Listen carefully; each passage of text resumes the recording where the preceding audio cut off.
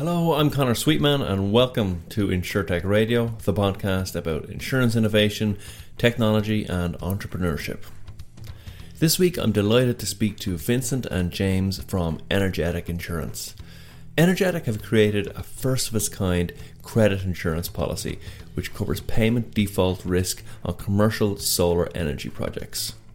Now if that sounds like a mouthful, don't worry because it will all be explained in the interview. What really impressed me about Energetic is how the business was born out of an unsolved problem in the solar energy sector. As they went to figure out this problem, they realised that insurance just happened to be the most appropriate solution.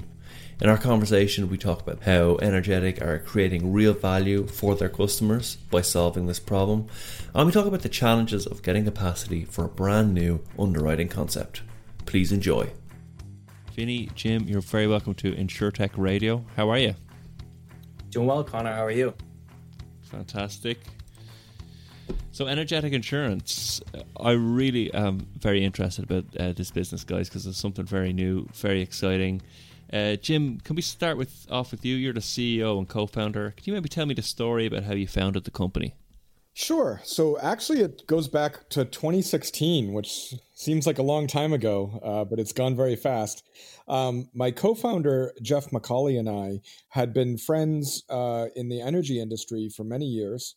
And we were having beers and kind of complaining collectively about a common issue in the energy industry around credit worthiness of the businesses that buy solar energy or wind energy on long-term financing contracts. And this has been a problem that's been persistent in the industry because most of the solar and wind deals in the US and in other countries are financed on 10 or 20-year loan and lease agreements. But in order for a bank to get comfortable with the credit risk, they typically want to see a Moody's or a Standard & Poor's rated business or a high FICO score residential home that is buying this solar electricity. But over 90% of the businesses in the US, and we're actually focused on the businesses because everyone has a FICO score in the US. So in residential, this isn't such a problem. But in the commercial sector, what's a FICO score? Sorry, for our FICO European score, colleagues. True, for the international. Yeah. So a FICO score is there's a kind of an independent credit bureau that collects data, payment data for pretty much every citizen in the U.S. who has a social security number from your credit cards and loans and mortgages, and they calculate a score of your likeliness to pay on a new extension of credit. So those are widely used in the U.S., and I think each country has different systems for that. And so the issue that we were faced with is in the businesses, most businesses don't have a Moody's credit rating. They might have some other credit ratings, but they're not robust enough to be used for a 10 or 20-year financing. So Jeff and I were concerned about this issue because we wanted to do more solar. We were working at energy project development companies, and there's a lot of good businesses out there that would pay their electricity bill. They just don't have a Moody's rating.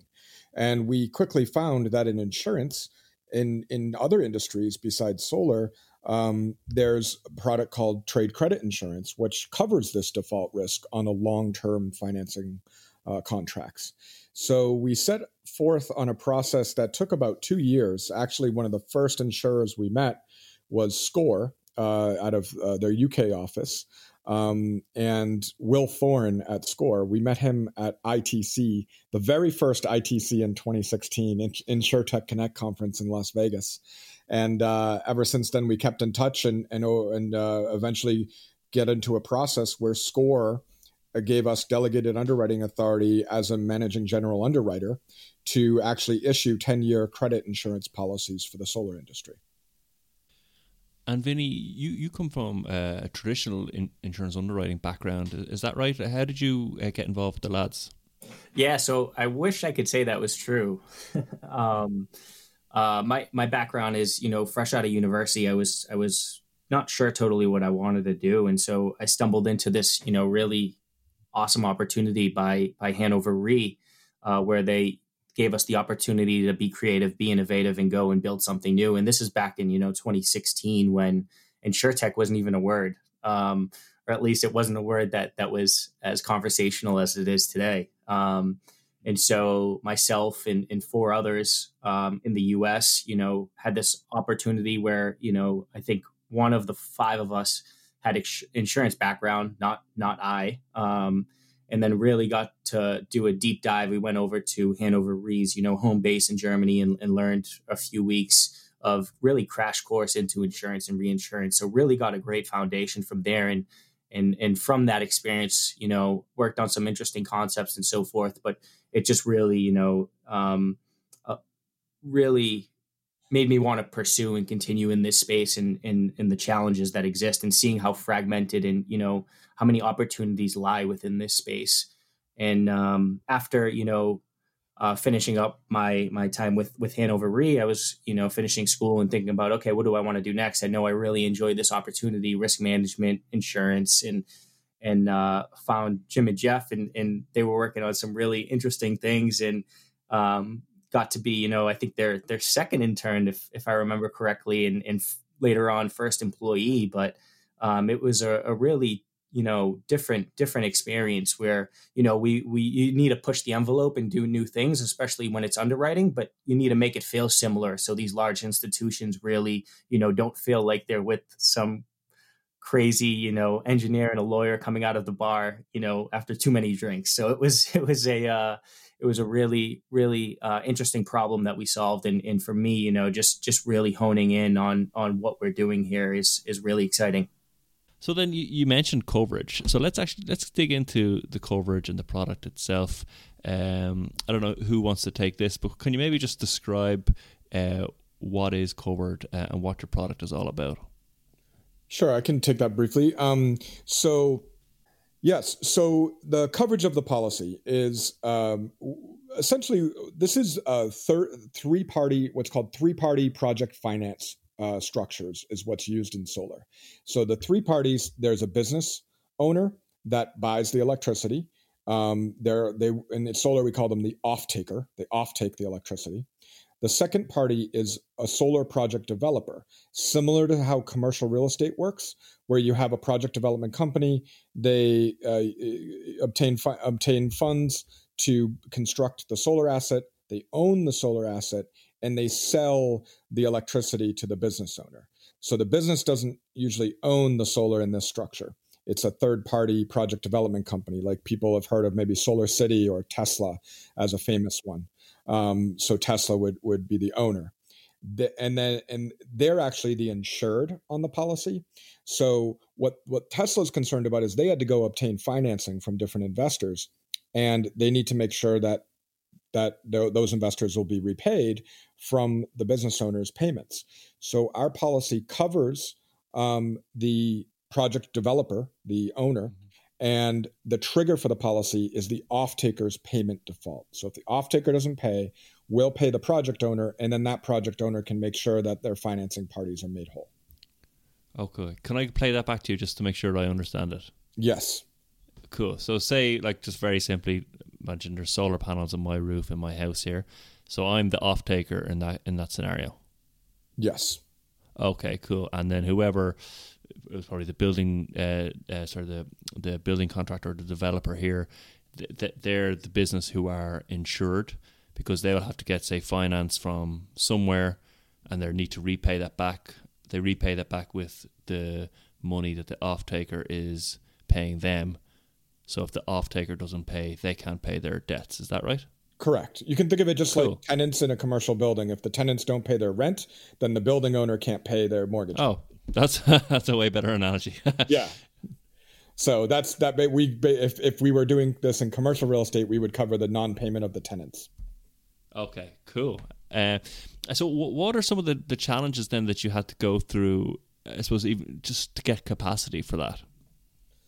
Yeah. And Vinny can add on to this. I would say the biggest one I mentioned a little bit earlier was the available loss history. So you know that in insurance, they want dozens of years of loss history. Solar just doesn't have. I mean, if an asset lasts 20 or 30 years and the industry is only 10 or 15 years old, you're not going to have a lot of loss history. So that was the biggest challenge up front. And when we were pitching to insurers, that was probably the biggest initial concern. We were able to get around that by kind of using some different proxy data sets that were indicative of what we could expect the loss history to be on solar. And then the other challenges, I think also another big challenge was just, and you probably addressed this, with other guests, is the difference of a venture-backed, at the time we started, we weren't venture-backed, but we eventually became a venture-backed startup that needs to move fast, be imperfect, but diligent and responsible, and really push barriers. If we weren't doing something new, there would be no reason to have a venture-backed startup. So it's new, cutting across categories and doing new things. On the other hand, we needed to find an insurer that was highly rated. This is credit insurance, so the Moody's rating of an insurer is important. They probably needed to be at least an A+ or higher. There's not many insurers out there that have that rating. And when you work with a large insurer like that, they're large, risk averse, or I should say more like conservative and prudently conservative, right? You have to be prudent when you're a large insurer. And so that's a little bit different than the fast moving startup mentality. And then the other issue is that our product kind of cuts across different verticals. If you talk to most people that do energy insurance at insurers, they do property insurance or property and casualty. This is different than that. I remember we went to one insurer and they said, they've been doing property insurance and energy for 30 years. And they said, well, I don't know if you guys are on the right track. And we said, well, how would you do it differently? You have 30 years of experience. Tell us how to cover this risk. And they said, well, if it doesn't catch on fire, then I don't know about it. Which means that they're like, you have to talk to the financial lines people. But then if we went to the financial group or the trade credit and political risk group, they would tell us, well, we don't know solar. So you have to go talk to the solar person. So we would be bounced back and forth between divisions, and the different silos in insurance, and they didn't always talk to each other. So when we found SCOR, they had set up a much really better system than a lot of the other insurers we had talked to about having an innovation team that had a really good plan for how to get different underwriters involved in evaluating and then eventually partnering with insurtechs. And so it was unique among all the insurers we talked to, their system, and it allowed us to bridge that gap between large insurer, small insurtech, and different silos that we had to cut across. Very cool. Yeah, and that is a kind of common challenge you hear startups talk about, because obviously startups have a runway and they need to move fast in order to survive. But the timelines of a large company, any large company, regardless of industry, are that bit longer. They might be a bit more relaxed or conservative about making big decisions. Yeah. So there's an interesting friction that happens there. So I get the insurance part now, but I don't understand the tech part. So what makes this InsurTech, and why were you guys attractive to venture capital? Sure. Vinny, maybe you want to talk about the tech aspects? Yeah, I can talk on the tech and let you take the venture capital part. So what we do, as Jim said, right? Actuaries love new products if they have 20 years of loss history, right? And that's counter to what we were doing here, given the industry as a whole, is maybe 20 years old. And so we really had to, dig, especially in the early days, try to understand, what's the real risk here. And I think the fundamental kind of thesis, as Jim talked about earlier, is we believe that electricity default does not equal credit default. We believe those are two separate events. And then the question is, okay, how do you prove that hypothesis? And so as a young team in the early days, a lot of that time was, where can we find the data that supports that? And we went through, numerous public filings that, page 300 of a 700-page document, and you find line items, and you slowly build up your own internal database where, you bring together a multiple different sources and areas and data that you can collect. And it becomes helpful and shows the larger picture of what you were trying to prove. And I think we did a really good job of that early on. and really allowed us to us and our partners, Capacity Score, who Jim has mentioned, has been fantastic in supporting us to really piece together and show that our hypothesis has validity, and we're excited about that. And the models are data scientists Ezra and Jeff McCauley, who have been really leading that front, is just it's top notch as far as the methodology, and every little single thing is really thought through. Whether is it this curve or that curve, or how many runs does this need, or why are we even thinking about it this way, and questioning that every day, which I think is a critical part to ensuring longevity, and something that we've done very diligently. Yeah, I'll also say that I'm really impressed with. I'm not a technical person by background, but I've been really impressed with the technical team. Our lead data scientist is also our in-house actuary, and the software model that they built. We started in Excel, went to Python, now we're in R, and we've been told by Score and others who have viewed it that it's the technical capabilities that we've developed is very strong. And I would also say, like, from a commercial perspective, there's probably no way that we could have done, really built this company and got funding if we weren't tech first or tech forward in our thinking. It would have taken at scale dozens to hundreds of underwriters to manually underwrite all of the things that we have to look at for these projects. We have to build in efficiencies, tech-based efficiencies in the underwriting, and also be much faster about pricing through technology. Yeah, sorry, I was just going to say, with that, maybe just walk me through the sales process and the underwriting process, like from a customer's point of view or an insurer's point of view. What's their experience like with you? Yeah, I'm happy to take this one, Jim. So, we have our online submission platform, so our customers will go in, input the basic details that we need on the projects, which is, believe it or not, only I think 8 to 12 questions. So relatively few information that needs to be provided to just get a sense of what the project is, and potentially even a quote with that. And then we turn that around, in 1 to 2 days. And once, our customer goes in and clicks submit on that, submission platform, that then in the back end pings all of our underwriting system and says, hey, a new submission has been submitted. This is what it is. It pulls in all the data that we need to really understand, like the electricity regime in that area, the demographics of that area, the economic health of that area, the solar details of that project and how applicable that is, programs they're in. So it really is just a lot of efficiencies that manually would have taken a lot of time. And I think just to add on to that, like, it's not, we go out and build things first. It's really, I think what Jim, Jeff, and Ezra have been great about is just like, we do it manually 5 to 10 times. And then we're like, okay, this is consistent. This happens every time. Okay, let's build something to make this easier. And having that approach rather than build first and realizing something's not useful saves a lot of time in the short term and also in the long term. That's great. Cool.